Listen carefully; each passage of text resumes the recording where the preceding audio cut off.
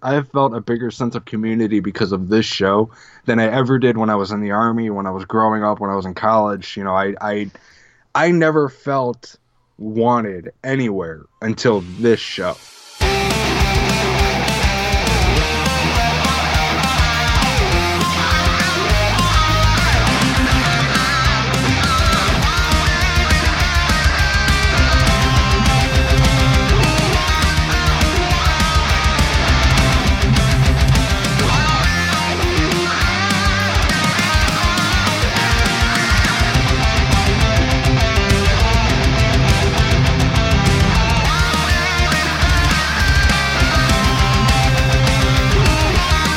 Dudes, Michelangelo here, the master of the whirling pizzas.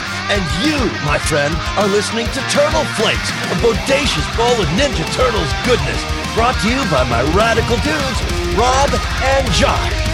Cowabunga! Cowabunga, dudes and dudettes, and welcome to another episode of Turtle Flakes, the very first episode of 2019. I am your lowly co-host, Rob, and join with me, as always, is my partner, my brother, It's Josh. Hi. It's Josh. There we go. Yeah. Got to cut time here. Rob's just gonna. What else can I? What titles can I give him? Jeez, I should have thought about that before. Jeez. None. You don't worry. It's Josh. Hi. It's just Josh. It's Josh. Everybody knows a D-bag named Josh. Well, you were the first for me for the longest time. I'm just kidding. You know what my group of friends is missing? It's just. Oh, there it is. There's the first cowabunga of the year. Yeah. It's Josh. Yeah. Oh, sorry. Hi. Hello, everybody. Nice to see you again. I still wave at the camera. Just hi. Yeah, well, he's waving to me. Yeah, it's so nice to see Josh again. It's so nice to talk Turtles again. We have been away for a little while. I'd say about 4 months, maybe 5 months. It's been about 3 months. We sure took a break in September. Yeah. September, October, we did. Right. And it was unintentional. Yes. You got busy with work. Yes. I did not. So, yeah. But you have 5 kids. I have 5 kids, which that's not an excuse. My wife has 5 kids too. Not that we have 10, but my wife also has 5 kids. And she manages. She read the book by Michael Scott. Somehow she manages. Somehow I manage. It's so good. It's so good to be back, though. No joke. With all the craziness aside, Josh and I we both share the same vision, or same opinion that this is a part of us. This is something that I don't think we could get away from if we tried. This is just we're always going to be drawn to the Turtles. We're always going to be drawn to this show, and we thank you so much for sticking with us because this show, and it's my fault. I'm the guy who edits it. This show has been very inconsistent in recording. I think 2017 was a good year. 2018, not so good as far as consistent episodes go. Yeah. But, the thing is, we're always going to be around, so just stick with us because you'll know. If we were to ever end the show, you would know. All right, we would make an announcement about it. We'd call it done. But I have no intentions of ending it, and I don't think Josh does either. So it's so good to be back, and we are covering a good one today, guys. This is TMNT Volume 1, Issue 1. Peter and Kevin's baby. This is the one that started it all.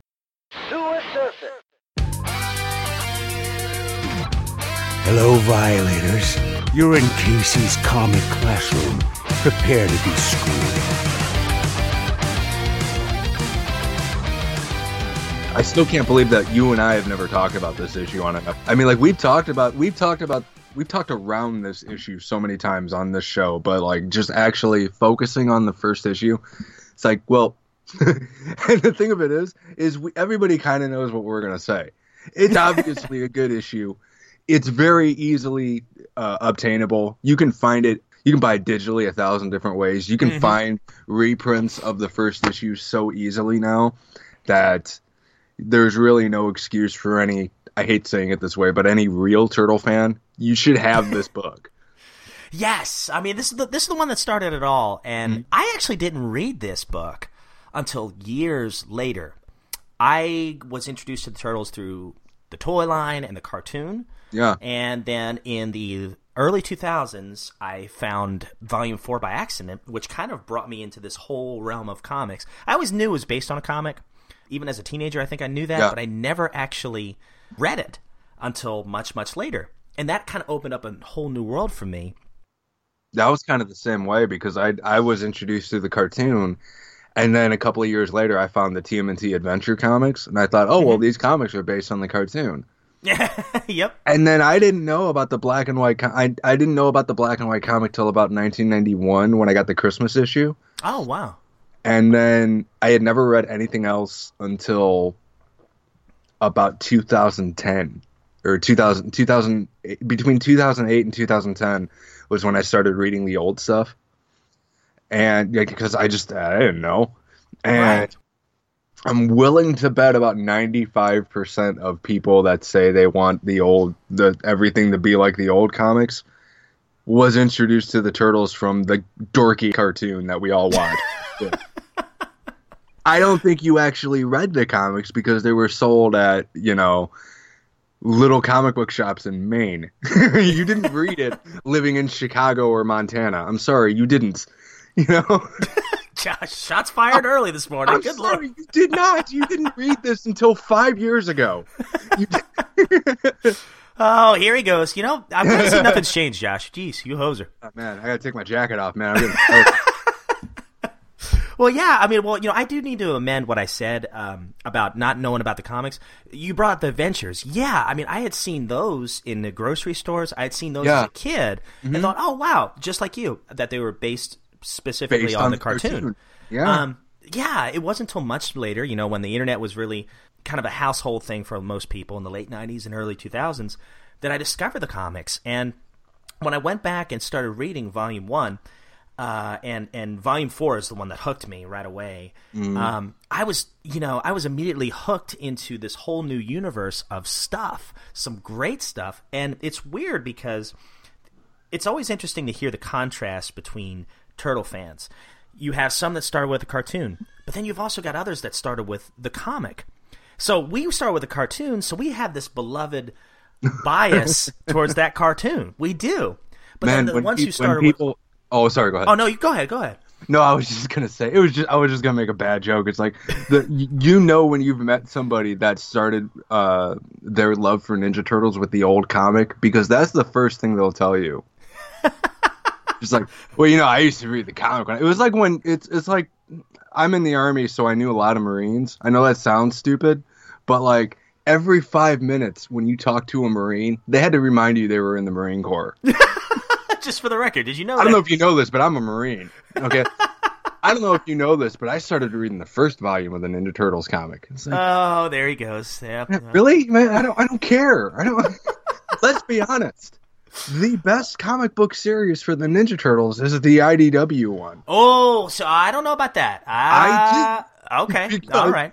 I can prove it. It's the longest running. Oh, it's the longest running one. It's had the most spin-offs and characters. It's had the biggest sales per issue consistently, even though sales have been declining, but sales have been declining over comic books overall. So it's not IDW's fault. Mm-hmm. Also, that Turtles comic is so popular, they have brought back and reprinted the Turtles Adventures series, the Turtles Classics. The Color Classics, yeah. They're going to get collections of the Mirage book, and more than likely that's indicating that they're going to start collecting Volume 4 within the next couple of years. So you define success by how well they're doing financially. Yeah, I think a lot of people do. Yes. If you're going by that, I would certainly agree. But personally, what do you think? Measured success by how much was being sold? Kevin Eastman and Peter Laird. Yeah, I think they're doing okay. Yeah, that's for sure. Fine. None of them are actually complaining about anything anymore. It's just that's Kevin true. Eastman hasn't had to eat Spam and macaroni for a long time. No, not till probably or not since the early Mirage days. Yeah. So, but yeah, guys, I guess for me personally, I just enjoy Volume 4 the best. But that's just me. Yeah. But going back to... I completely understand. Yeah. Yeah. I love the Adventures books. Yeah. That's probably my favorite one. But, like, I understand that there are better comics, and I understand that there are comics that people like more. So, Sure, absolutely. If we're going specifically on personal bias, yeah. And there is something magical about those adventure books. I'm with you there. And enjoyment is subjective. Absolutely. It's like you absolutely adore Volume 4, and I like it. Mm-hmm. It's good. I'm glad the issues weren't super expensive, or else I would have felt ripped off, and then I wouldn't have liked them. Because like I don't know about now because it's been a few years since I bought them, but like I don't think I spent more than $5 on a single issue of my Volume 4 comics. Wow. Yeah, that's understandable. Oh, speaking of which, guys, on the Mirage site, the website, you can still buy those issues. As a matter of fact, I bought a couple issues from Volume 4, and I bought a couple issues from Volume 1 directly from their site. And it takes a couple of weeks, but the prices are very reasonable. Most of them, if not all of them, are first printings. So that's still available, and it's a lot easier to do that and go directly to Mirage than it would be to try to find everything out in the wild or on eBay or things like that. And the stuff that you find on eBay, most of the time, it's a little bit overpriced. If you want like reasonably priced comics and I don't know, for whatever reason you can't find it on Mirage.com, I don't know why you wouldn't. Mm-hmm. I would suggest going to mycomicshop.com. Yeah, they got some good stuff. That's where I got all of mine, and they were pretty chill about their prices, and you'd get everything within a week. Mm-hmm. So that's because I think everything ships from Texas. I think they're based out of Texas, but I would go to mycomicshop.com if Mirage just isn't your fancy. Yeah, absolutely. Yeah, but stay off eBay. Yes, stay off of eBay, seriously, because you get a lot of price gouging. There are some sharks. Yeah, and sometimes, I've heard horror stories on the Technodrome forums of people ordering on eBay, and it claims that it's a first printing when it's really a second or third printing of something. Yet the price was a first printing. Yeah, or you get like a Ninja Turtles cover on an Iron Fist comic. It's like, oh, come on, that's just wrong. I think the worst part about this was that it was Iron Fist.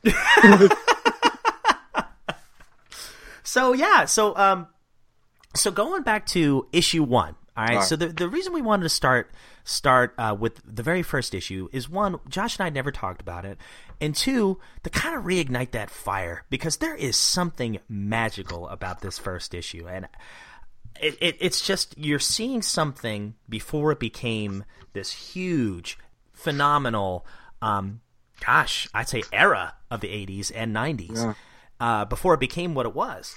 So what was your first experience reading this book? When was it? Like, how'd you find it?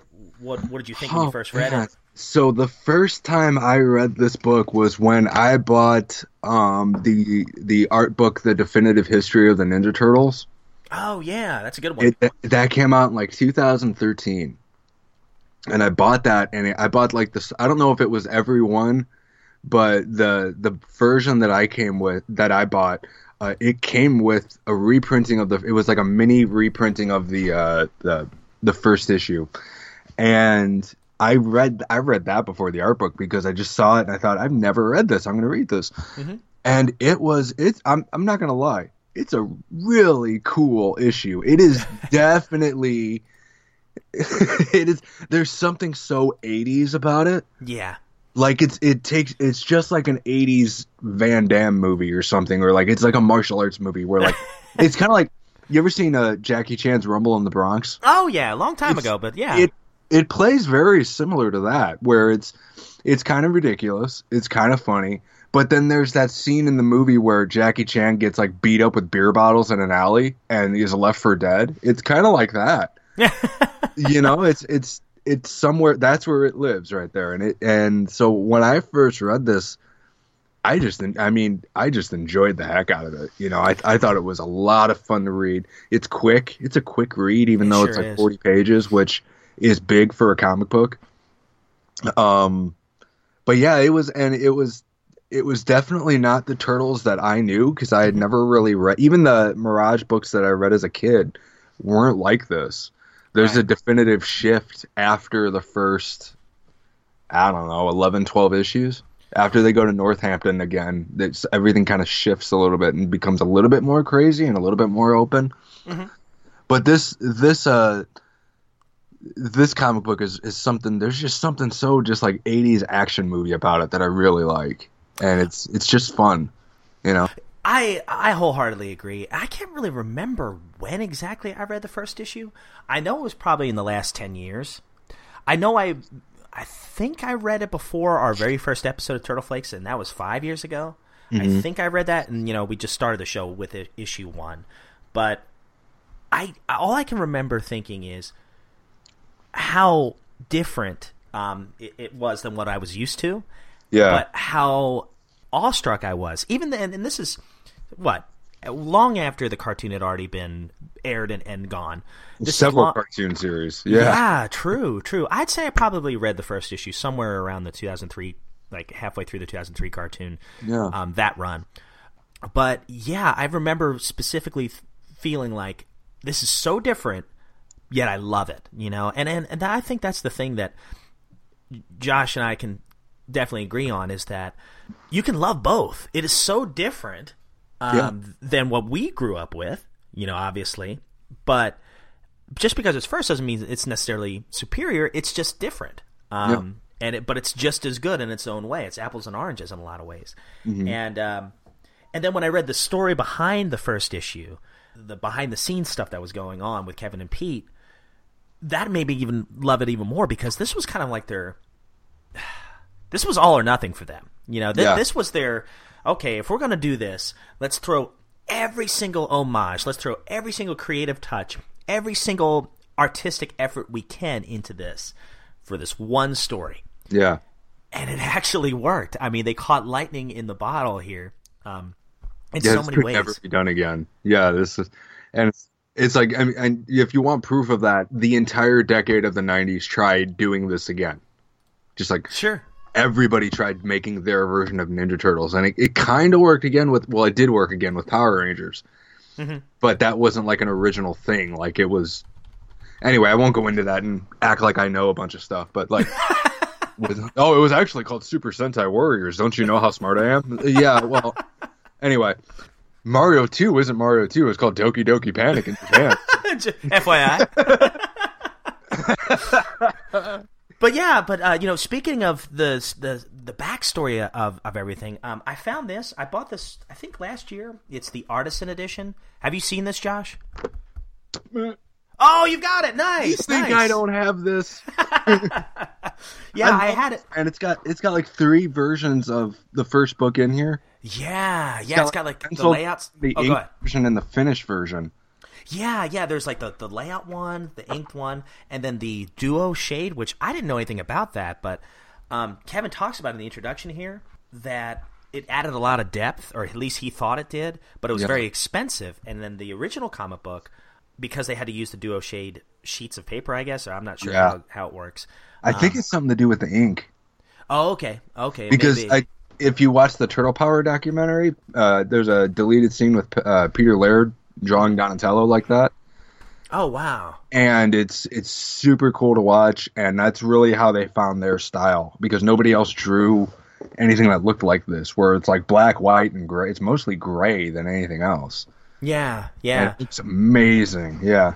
Well, would you care if I read maybe part of the intro real quick? Go for it, yeah. All right, so this is from the main man, Kevin Eastman himself. It says, May 5th of the 2017 will mark the 33rd anniversary of 2 dreamers from a small town in New Hampshire who launched the very first issue of Teenage Mutant Ninja Turtles. I am one of those 2. The idea evolved out of late-night work session in what Peter Laird and I called Mirage Studios, which actually was a mirage. It was our living room. Overstuffed chairs and lapboards were the workspace where I doodled a turtle standing upright, mask on, nunchaku strapped to his arms. The joke being, if Bruce Lee was an animal, what would the silliest one be? I called it a Ninja Turtle. Do you think they were high when they came up with that? You ever wondered that? It's just like, it's just... That is random. That is really random. Like a little bit of weed went into that. Nothing harder, because it's not like, we created honey badgers, whatever. The team full of Wolverines. It does. One thing I learned about this introduction, too, is that Kevin had drawn all 4 of them first. I didn't know that. I thought Kevin had drawn the first one, which was, who we all know as Michelangelo. Yeah. Well, he drew Michelangelo, and then Peter Laird drew his version, and then Kevin Eastman drew all 4 of them. Yeah, then Peter Laird inked them? Peter Laird drew 4 of them with weapons this time. Oh, okay, gotcha. And they just went back and forth like that. Yeah, dang, just how crazy is that? Just like that, random idea. A leap of faith. Yeah, just like how many random ideas does everybody have every day? Well, this one worked. This one worked and made millions. And it spawned the As Seen on TV channel. And we're so thankful for that. Yeah. So it says, there were a few more sketches, and soon a drawing of 4 turtles emerged, penciled by me, inked by Peter, and it was Peter who added the Teenage Mutant Ninja Turtles logo to the top. We thought it was the funniest thing we'd ever seen, and decided we had to come up with a story that told the origin and the first adventure of these characters. That was in the November of 1983. Peter and I were both crazed comic book fans, and we were inspired by giants within the comics field.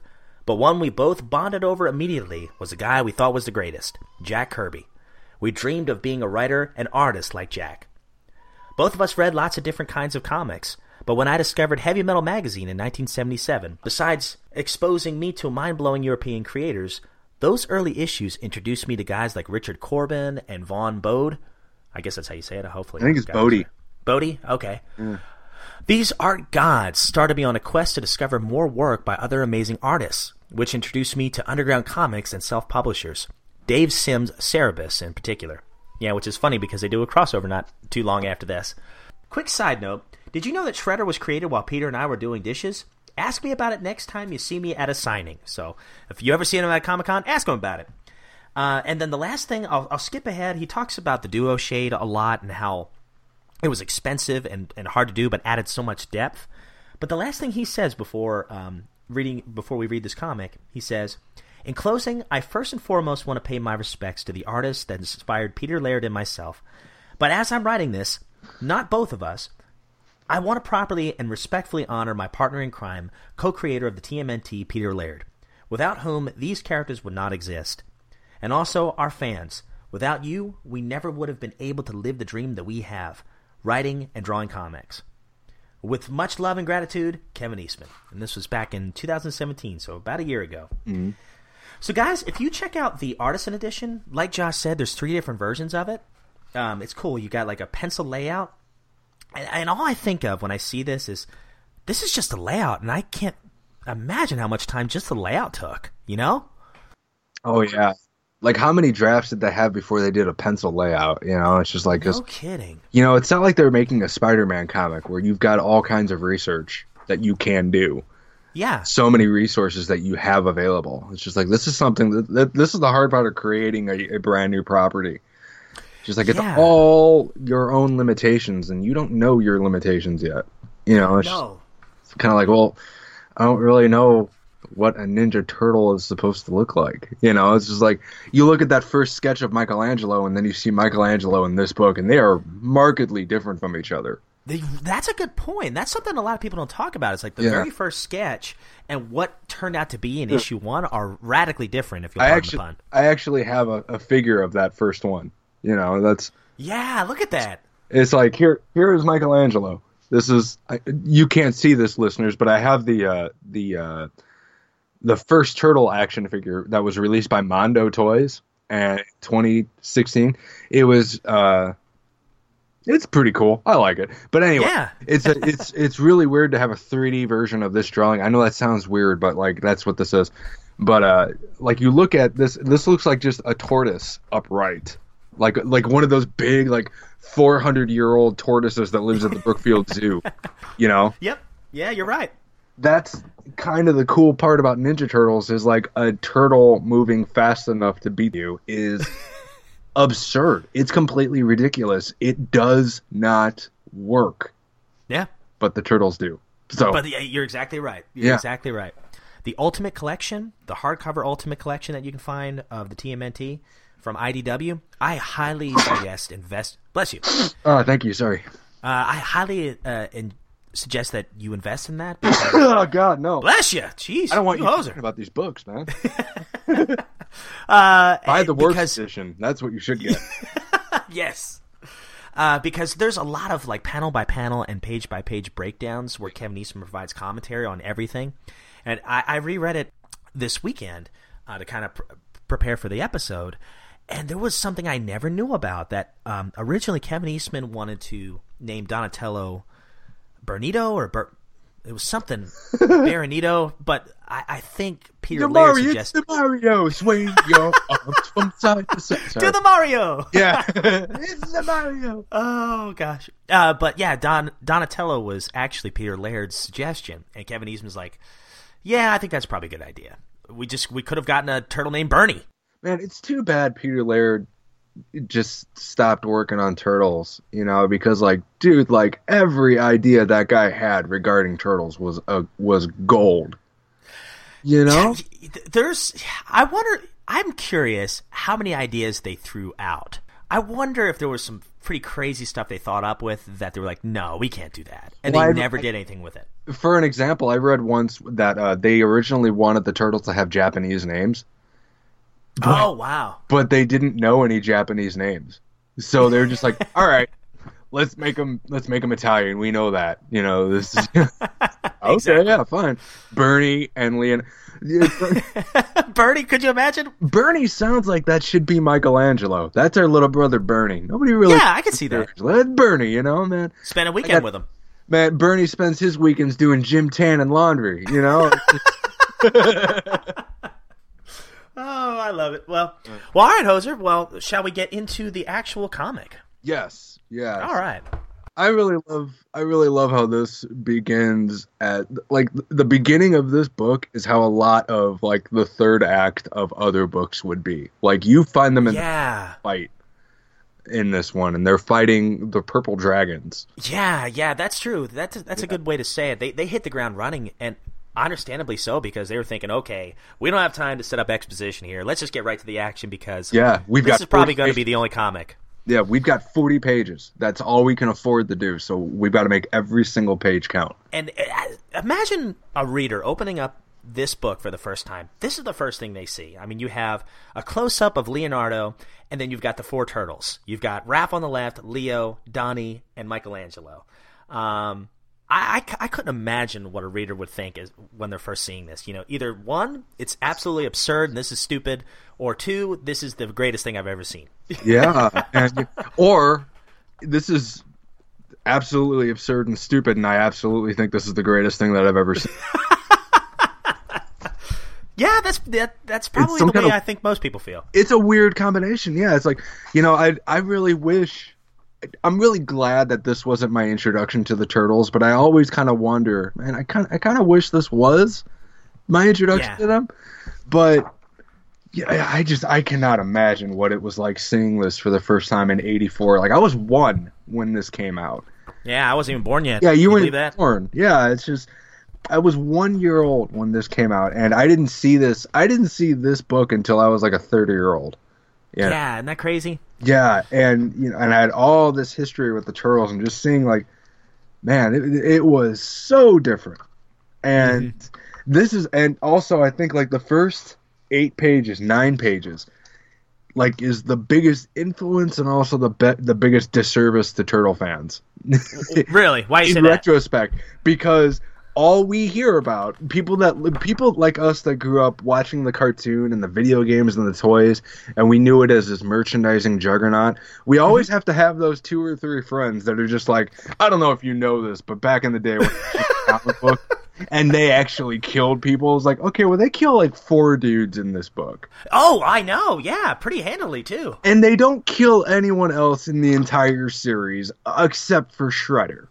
They don't kill anyone else. They just knock out a bunch of people. Seemingly they do. I mean, maybe I'm reading them wrong. I don't know. No. But at least of the ones I've read, I've not actually finished the whole series, although I do know how it ends. Yeah. The ones I've read, and there's probably about half of them.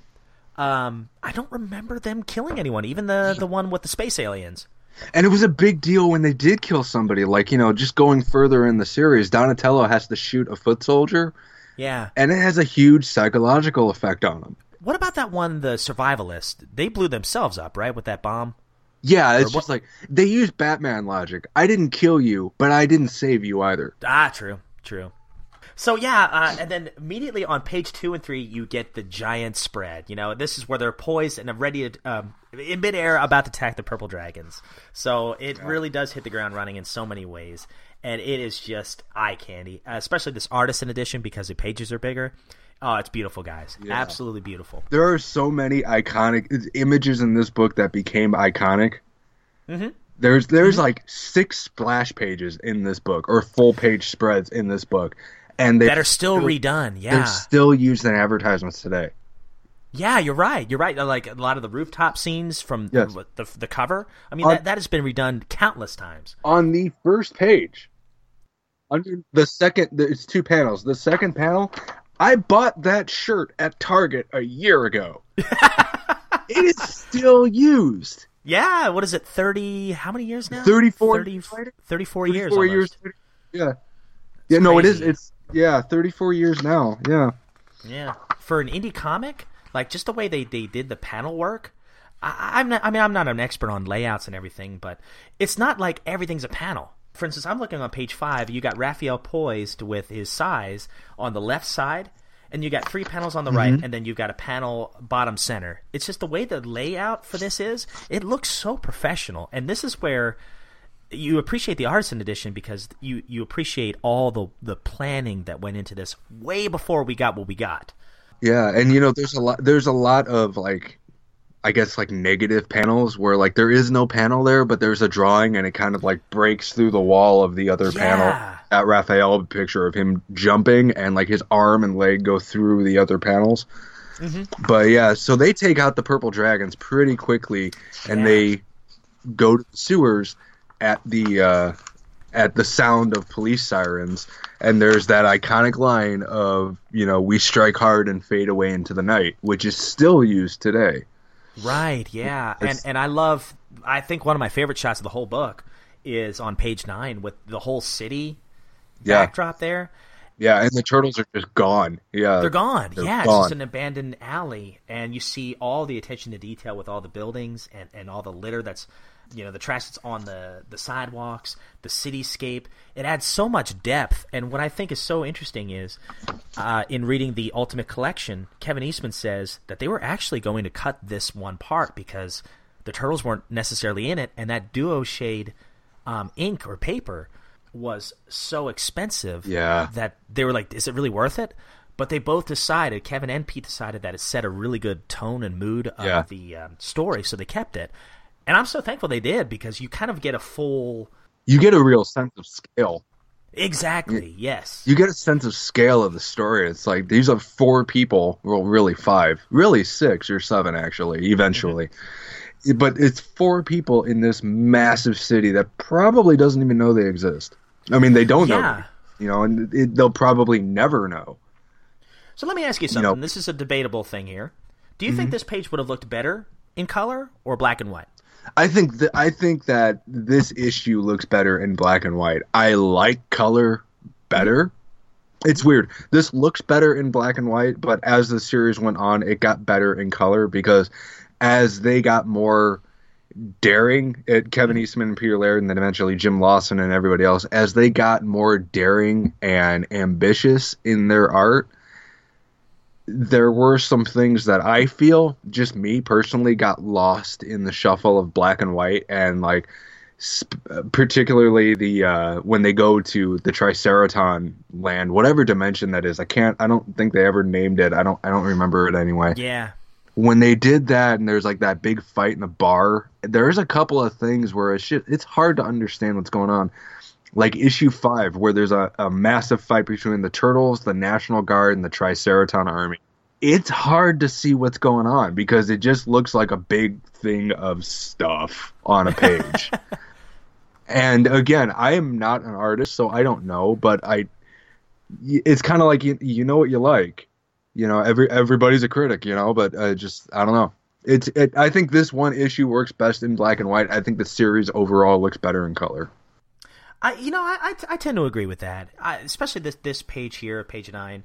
I think just seeing this page kind of reignites the fire in me as a fan because I'm like, wow, I could just stare at this for an hour and look at all these little details. Just that- drawing windows on buildings sucks. No kidding. Yeah, Yes. it does. Can you imagine how much time this took Kevin and Pete just to do this one page? So, kudos to... It doesn't sound like a lot, but they probably spent a whole day on this page. Oh, easily. Think about that. I'm with you. Think about that. A whole day on one page. Of their lives on this one page, yeah. Yeah. Hopefully they didn't screw up and have to start over, but... Yeah. And they were about to cut it, yeah. Yeah, exactly. And so moving on from that, after page 9, you get the origin story. You get told from Splinter himself. You get Splinter's origin story. I mean, the Turtles' origin is kind of, it's there, but it's at the end of it. This is really Splinter's tale here. And we all know it, so I don't think we need to go into it, but it is I was a rat in a cage and making my master's movements. It's a little hokey, but that's Ninja Turtles, whatever. But I would like to know what you think of the design of Splinter, because my only deal against Splinter's design has been a consistent one with me. It's like, I don't like how small Splinter is. It just... Oh, sure. I don't mind that. I mean, I think... I love what the 2012 series did, and even the IDW series, where Splinter is like, no, he's a 6 foot tall rat. Yeah. He would be. Shredder is just ridiculously tall. That's why the height difference there. But like Splinter is I never understood why Splinter shrank when he got mutated, but the turtles all got bigger. It's like, well, yeah, doesn't it mention it a little bit here, like that he grew a little bit, but no, turtles... I don't think they mention it at all. But like, there's no reason to believe that I don't know. Yeah, because Splinter's not Hamato Yoshi here, but like I don't know. It's just weird. I don't like it's just me. I don't like the image of like a 4 foot tall rat beating up a 6'5" ninja. To me it reminds me of Yoda. Don't get me started, man. Yoda versus Count Dooku was the dumbest thing. Don't get me started, you hoser. He looked like a wind-up toy. Oh, stop. You're the wind-up toy. One thing I love about Splinter's design is I love the pupilless eyes. I like just the plain white eyes. I think that's a cool look for him. Yeah, and and every now and then it's just kind of like he's got pupils and then he doesn't, and he has pupils and then he doesn't. Oh, it's like he grows pupils when he has to read. His reading pupils on, yeah. Yeah, that's what I like about the 2012 series. Again, whenever they were in ninja mode, they didn't have pupils. Yeah, and then when they didn't. When they were talking to each other, they had pupils, but whatever. But yeah, and I then wonder if there was a conscious decision to do that. I bet you it was. It had to be. There's no other way it couldn't be. But like and then you get the designs for the baby turtles, and I really like the baby those 4 baby turtles. So adorable, yeah, 4 baby turtles. They're so cute, and they are. And the one thing I like is that, and you don't see a lot of this now. It's like they've cut the Oroku Nagi character out and kind of replaced him with Saki. You haven't seen that since this issue. Yeah, it's like... Oh, okay. Really? Because like I've not read all of the Mirage comics. I'm close. I'm trying to save it for the show. But like in any other comic book or video game or movie, any other Turtles medium, there is not a hint of a inclination of Shredder ever having an older brother named Oroku Nagi. Yeah. I wonder if IDW will ever do anything with that. Maybe not necessarily make it consistent with this issue, but at least introduce him as a character, in a flashback issue. I don't know. See, like, in my head, they're 89 issues in. If they were... And spoiler, Shredder's been dead for, like, almost 40 issues now. If they were gonna do it, they would have by now. You think so? Yeah, I really do. Yeah, with how they are with characters, we're like, here's a dude, we'll see him in 10 issues. Yeah, that's true. It's like good point. They hinted the Mutanimals 20 issues before they showed up. It's just true. Very good point. Yeah, and and plus, what? At the end of the day, you don't need them. Shredder has been proven to work so well on his own, like to the point to like the 2003 series was basically Krang as Shredder. The 2012 series was Shredder as Splinter's buddy for so long. Yeah. And it's just there were so many other things that you could do with Shredder that like you just don't need it. Yeah, yeah. But for those, if there's anybody listening that doesn't know the original origin story, but Oroku Nagi was the one who beat Tang Shen pretty severely, and Killed her. Yeah, actually, he beat her to death. That's true, because he says, if I can't have her, nobody can. Yeah. And Yoshi, out of a fit of rage, kills Nagi, which breaks the code of the Foot Clan. And Saki, the Nagi's younger brother, he's the one who eventually vows to avenge his brother's death. It takes some time. Yoshi has to move to New York. He starts his own. I think he starts his own dojo, right? I think so. Yeah, he's doing something. Yeah, it's like it's always something different. Where like he became an artist, he was homeless, he was a construction worker. He he always it's always something different. I mean, it's one of those things that like it matters, but it doesn't matter. Yeah, yeah. And during the struggle between, was it Saki and Yoshi? Wait a minute, I think I'm getting this wrong. Okay, like Splinter's in a cage, and he gets busted out of the cage. And who was fighting? Was it Nagi? It was Saki. It was Nagi and Yoshi. Yoshi, yeah. Yoshi kills Nagi, and then Oroku Saki. And then Oroku Saki kind of grows up wanting revenge the whole time, and then does it, and then kills Hamato Yoshi, and then becomes like a great leader within the Foot Clan. And then Splinter, the rat, is living in the sewers and finds 4 baby turtles, a can of mutagen that knocks Matt Murdock in the head, and gets buzzed. Yeah, that's Daredevil. Daredevil's in this book. Yeah, I love it. Okay. We won't go into it because it's not Daredevil, but Daredevil's in this book. Oh yeah, a lot of little nods. There's a lot of things that just like everybody knows by now, and I'm tired of people being like, "Oh, well, just in case you didn't know." No, everybody knows. There's a lot of Frank Miller in this book. The book is dedicated to Frank Miller and Jack Kirby. Mm-hmm. Go on Wikipedia, you'll find out. Yeah, after we get this whole backstory, he kind of explains that, hey, this is what you're supposed to be doing. This is your mission. So this is the whole crux of the plot here. He says, now I am old, and there is a task that I would have you perform before I leave this life. Now I must ask you to do that which no being should ask of another. I ask you to avenge the cruel death of my master Hamato Yoshi and his wife Tang Shen. I ask you to challenge and kill the murderer Oroku Saki, the Shredder. And that's what the Turtles are going to do. They send a little message. Splinter's kind of a bad guy. You think, though? I mean, I do, yes. At least this Splinter, yeah, because as an adult, I kind of realized that Splinter is making child soldiers and indoctrinating them to murder for him. That's true. I mean, that's... Hi! What are you doing? Aww. You're looking for pants? Okay. Have fun. Is that Grayson? That was Isaac's cameo. Oh, nice. He's looking for pants. Well, you've come to the right place. Dad.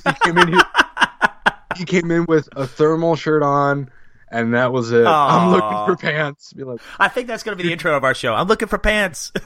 You do you, dude. Yeah, you go ahead. Well, for the sake of time, I'll just summarize kind of what happens next. So Raph, he sends a little message to Saki's, I guess, empire here in New York City, and saying, "Hey, we challenge you. Meet us at the rooftop of such and such a place.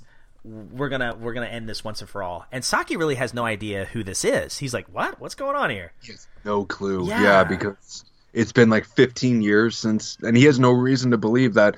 Oh. He has no reason to believe that 4 giant turtles would challenge him to a duel. As anybody wouldn't, And to his credit, like, he doesn't even really care that they're turtles. He's like, all right, fine, I'll kill you. He says, I still don't understand quite why, so long after this has come back to haunt me. I killed Yoshi 15 years ago. No matter. My men are in place, and then the time is near. I shall finish this business once and for all.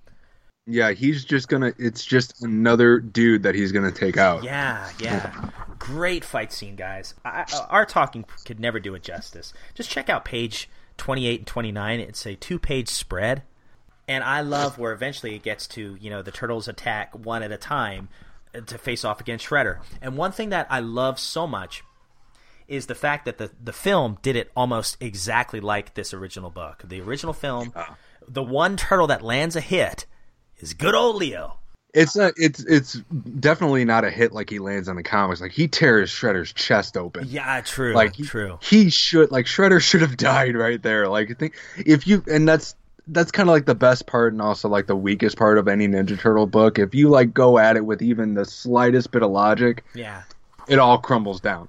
But like, Shredder should have died right there. Oh yeah, but like you always say, with a book like the Ninja Turtles, you can suspend a lot of realism, of course. You kind of can't. It's just like, let's have fun. Yeah. But no matter how serious it actually is, okay, well, let's have fun with this. But like, this is the Turtles fighting the Foot Clan and the Shredder for the first time. Yeah. It's a full 1/3 part of the book, so they dedicated a lot of time and resources to this fight because like we all said, this was going to be the only issue. Right. That's why that leads us to, the last part where Leonardo is the one who actually stabs Oroku's Saki right through the stomach, right out his back. And he even gives him a chance to take his own life, which I guess was a form of honor. So this was a chance for him to restore one last time his honor for his life. And Saki's like, no way, buddy. I'm gonna go ahead and blow us all up with this thermal grenade. I have a thermal grenade, which I don't even know what I don't even know that that's a real thing. You can just call it a grenade. You didn't have to, whatever. But like, Donatello actually knocks Shredder off the roof. Right. He knocks Shredder off, and you know what? They actually have to change their tactics mid-fight. Like, Michelangelo and Raphael are just like, they're basically just throwing stuff at the Shredder while Donatello and Leonardo get in close and beat him up. Yeah. And which actually really works well, and like, it really shows you that while the Shredder is this super tough and competent ninja, he is just the dude. Yeah. You can't take him out. There is nothing magical at this point. There's nothing magical about the Shredder. That's true. Yeah, it takes him out, and then basically that's it. I like how they throw one of his claws, the Turtles do, at the very end. On page 4, He says, "We are the Teenage Mutant Ninja Turtles. We strike hard and fade away into the night." Yeah, and you basically see like Michelangelo just like flick the claw away. He's just like, "Don't need this anymore." Yeah, and and that's a really good point in the book where like there's nothing left of the Shredder. No, there's not a drop of blood. There's not a piece of clothing. There's nothing left of this guy. It's just like, apparently a thermal grenade evaporates you. Yes. That's what this thing does. So, yeah, man. I mean, like, with this in mind, I mean, what are your last thoughts of this book? Because, man, it's just a magical book. It's just so weird how just this iconic commercial juggernaut of a property that is still going strong, regardless of what anyone does to it. It's still going. It all came from this one book, because like this book makes no sense. There's a fight, and then there's like 10 pages of just some dude talking about something that happened to a dude he knew, and then there's another fight for 10 pages, and the book's over. Yeah, Good point.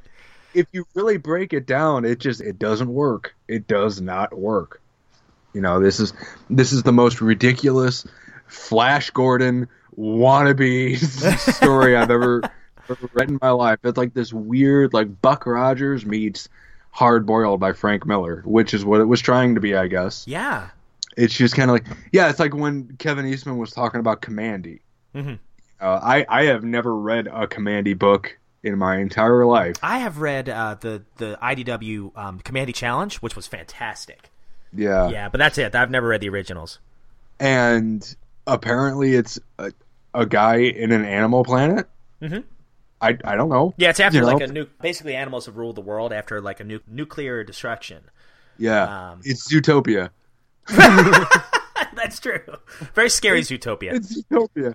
Yeah, it's like but then it's also like this like hard boiled like around this time I think The Dark Knight Returns came out. I think. But like, Frank Miller, Daredevil stuff and everything, of course, but like it's just this is a weird book, and it's all saved because of the writing and the artwork. Like the writing is good. Mm-hmm.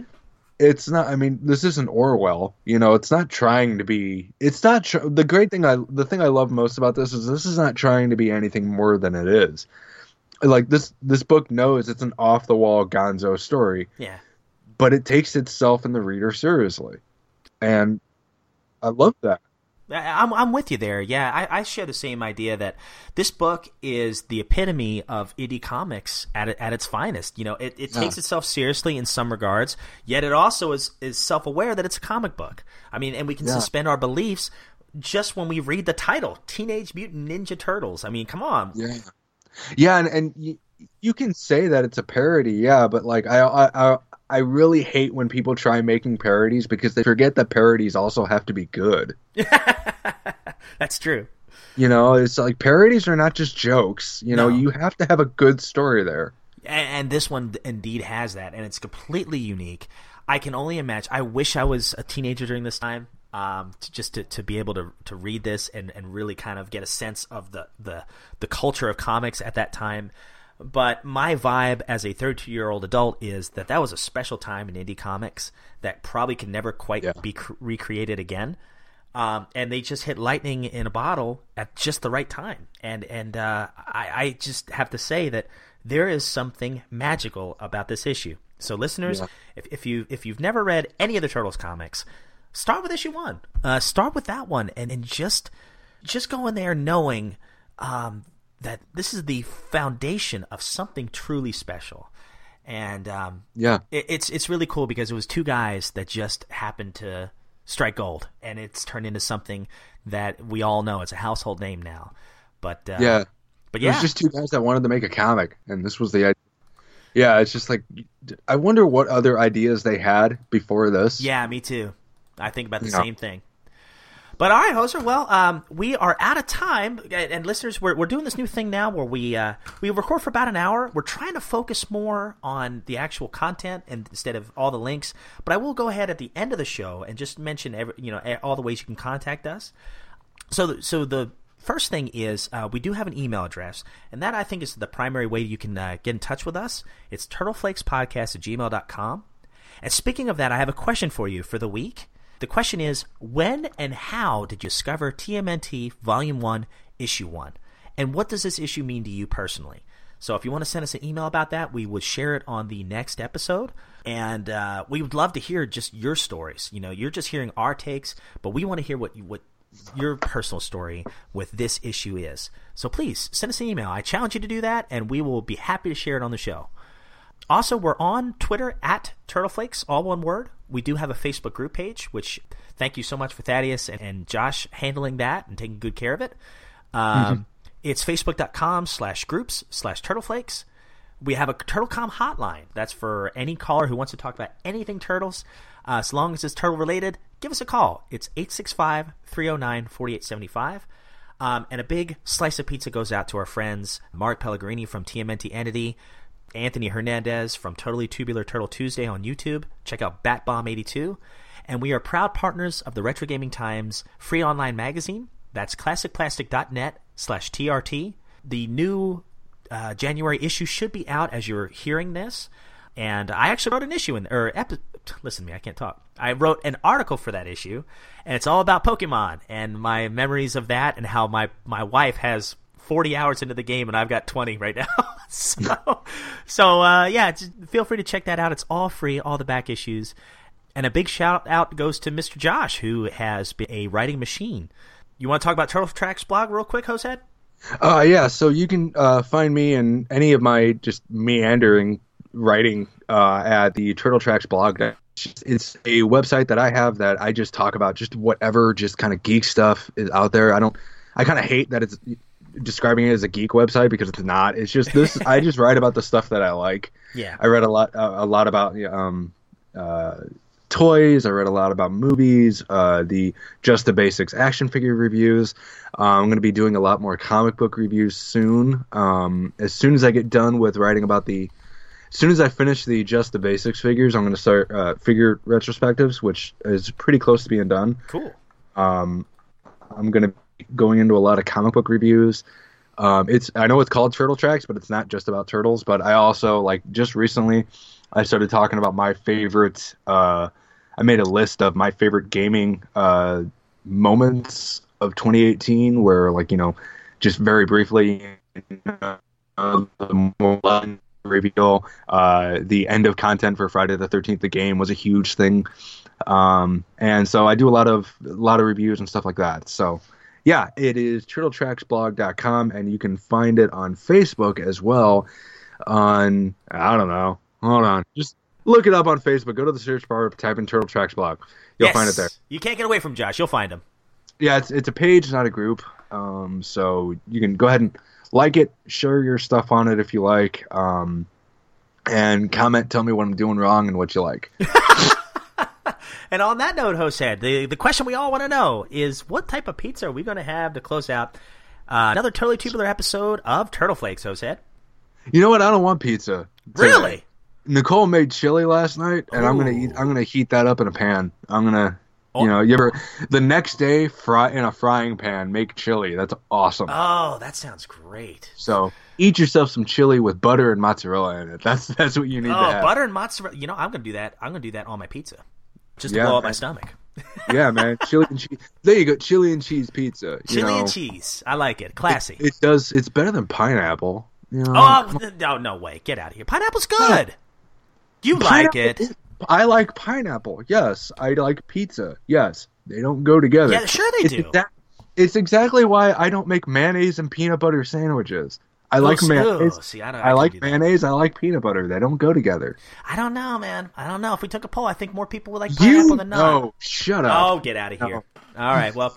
All right, listeners. Well, thank you so much for listening. Thank you so much for sticking with us over the years. We're going on almost 6 years now of the show, and that is, I can't believe it. So thank you so much for sticking with us. And I'm very sorry that we didn't do our Christmas episode this year. Yeah, me too. I feel really bad about that, because really briefly, really very quickly, I promise. Rob and I actually came very close to not doing this show anymore. Yeah. And it was, I don't know about him, but for me, I listened to last year's episode where we did We Wish You a Turtle Christmas with me, you, Josh Witt, and Thaddeus. And Nicole was even on it. All 5 of us were. Oh, yeah. And I was just like, I missed that. Yeah, me too. I kind of know that I've wanted to be a writer since I was 8 years old. And I know I'm not going to make a living at it. I know it's just, and I'm not trying to poor Josh. I'm being honest. I kind of know that I'm going to end up in the labor force again, probably within this year or this upcoming year. And I know, and it really sucks that just sometimes your dreams don't come true. But what's awesome about that is that I get to hang out with my friends and talk about one of my favorite properties. I think second only to Spider-Man, and Spider-Man kind of sucks nowadays. This series has never steered me wrong. I really love, except for you got go play the Spider-Man video game. It just came out in September. It's really good. Go out and buy that. It's really good. But I absolutely love this show. I love the people involved with this show, even the ones that aren't on the show that are still involved. Nicole, Thaddeus, Rob Veach, BJ Hahn, Michelle Ivy, everybody that's involved in a roundabout way in this show. I really do appreciate all of it, and it'll never get better than this right here, I don't think. Oh. So there it is. That's why I want to keep doing this show. It's because of Rob. It's because Rob Luther. It's because of Nicole telling me that I should. It's because I get to buy all of these awesome Ninja Turtle comics and read them and talk to you about them and tell you why I like the figures and tell you why the movies are all good. And, interacting with everybody and I've felt a bigger sense of community because of this show than I ever did when I was in the Army, when I was growing up, when I was in college. You know, I never felt wanted anywhere until this show. Wow. So that is why Rob and I continue to do it. Absolutely. You always hear about, we're doing this for the fans. We are doing it for fans and for each other and for, because we don't have fans. We have fans of Ninja Turtles that we have stuff in common with. Exactly. We have, And, I can't add anything else to that except for, Josh, we love you, man. You are a brother of mine, always will be a brother of mine. And I can only echo what Josh's saying about our community that we have. That's the reason we do this. It sounds so cheesy, but it is so true. And there's no other way to put it, but it's you guys that kind of keep us going and wanting to do this. And we just have so much fun doing this. This is a part of our lives. And if I could say anything else, Josh, you keep writing that because you have a gift at it. Whether we make it big one day, who knows? But if it's something you feel led to do, you do it. And that goes for all of our listeners. We love you guys. And on behalf of host head and myself, we wish you a happy New Year. I was about to say a happy New Year. Merry Christmas. And here's to hoping you enjoy another mega slice of chili and cheese pizza. Cowabunga, dude. Cowabunga, everyone.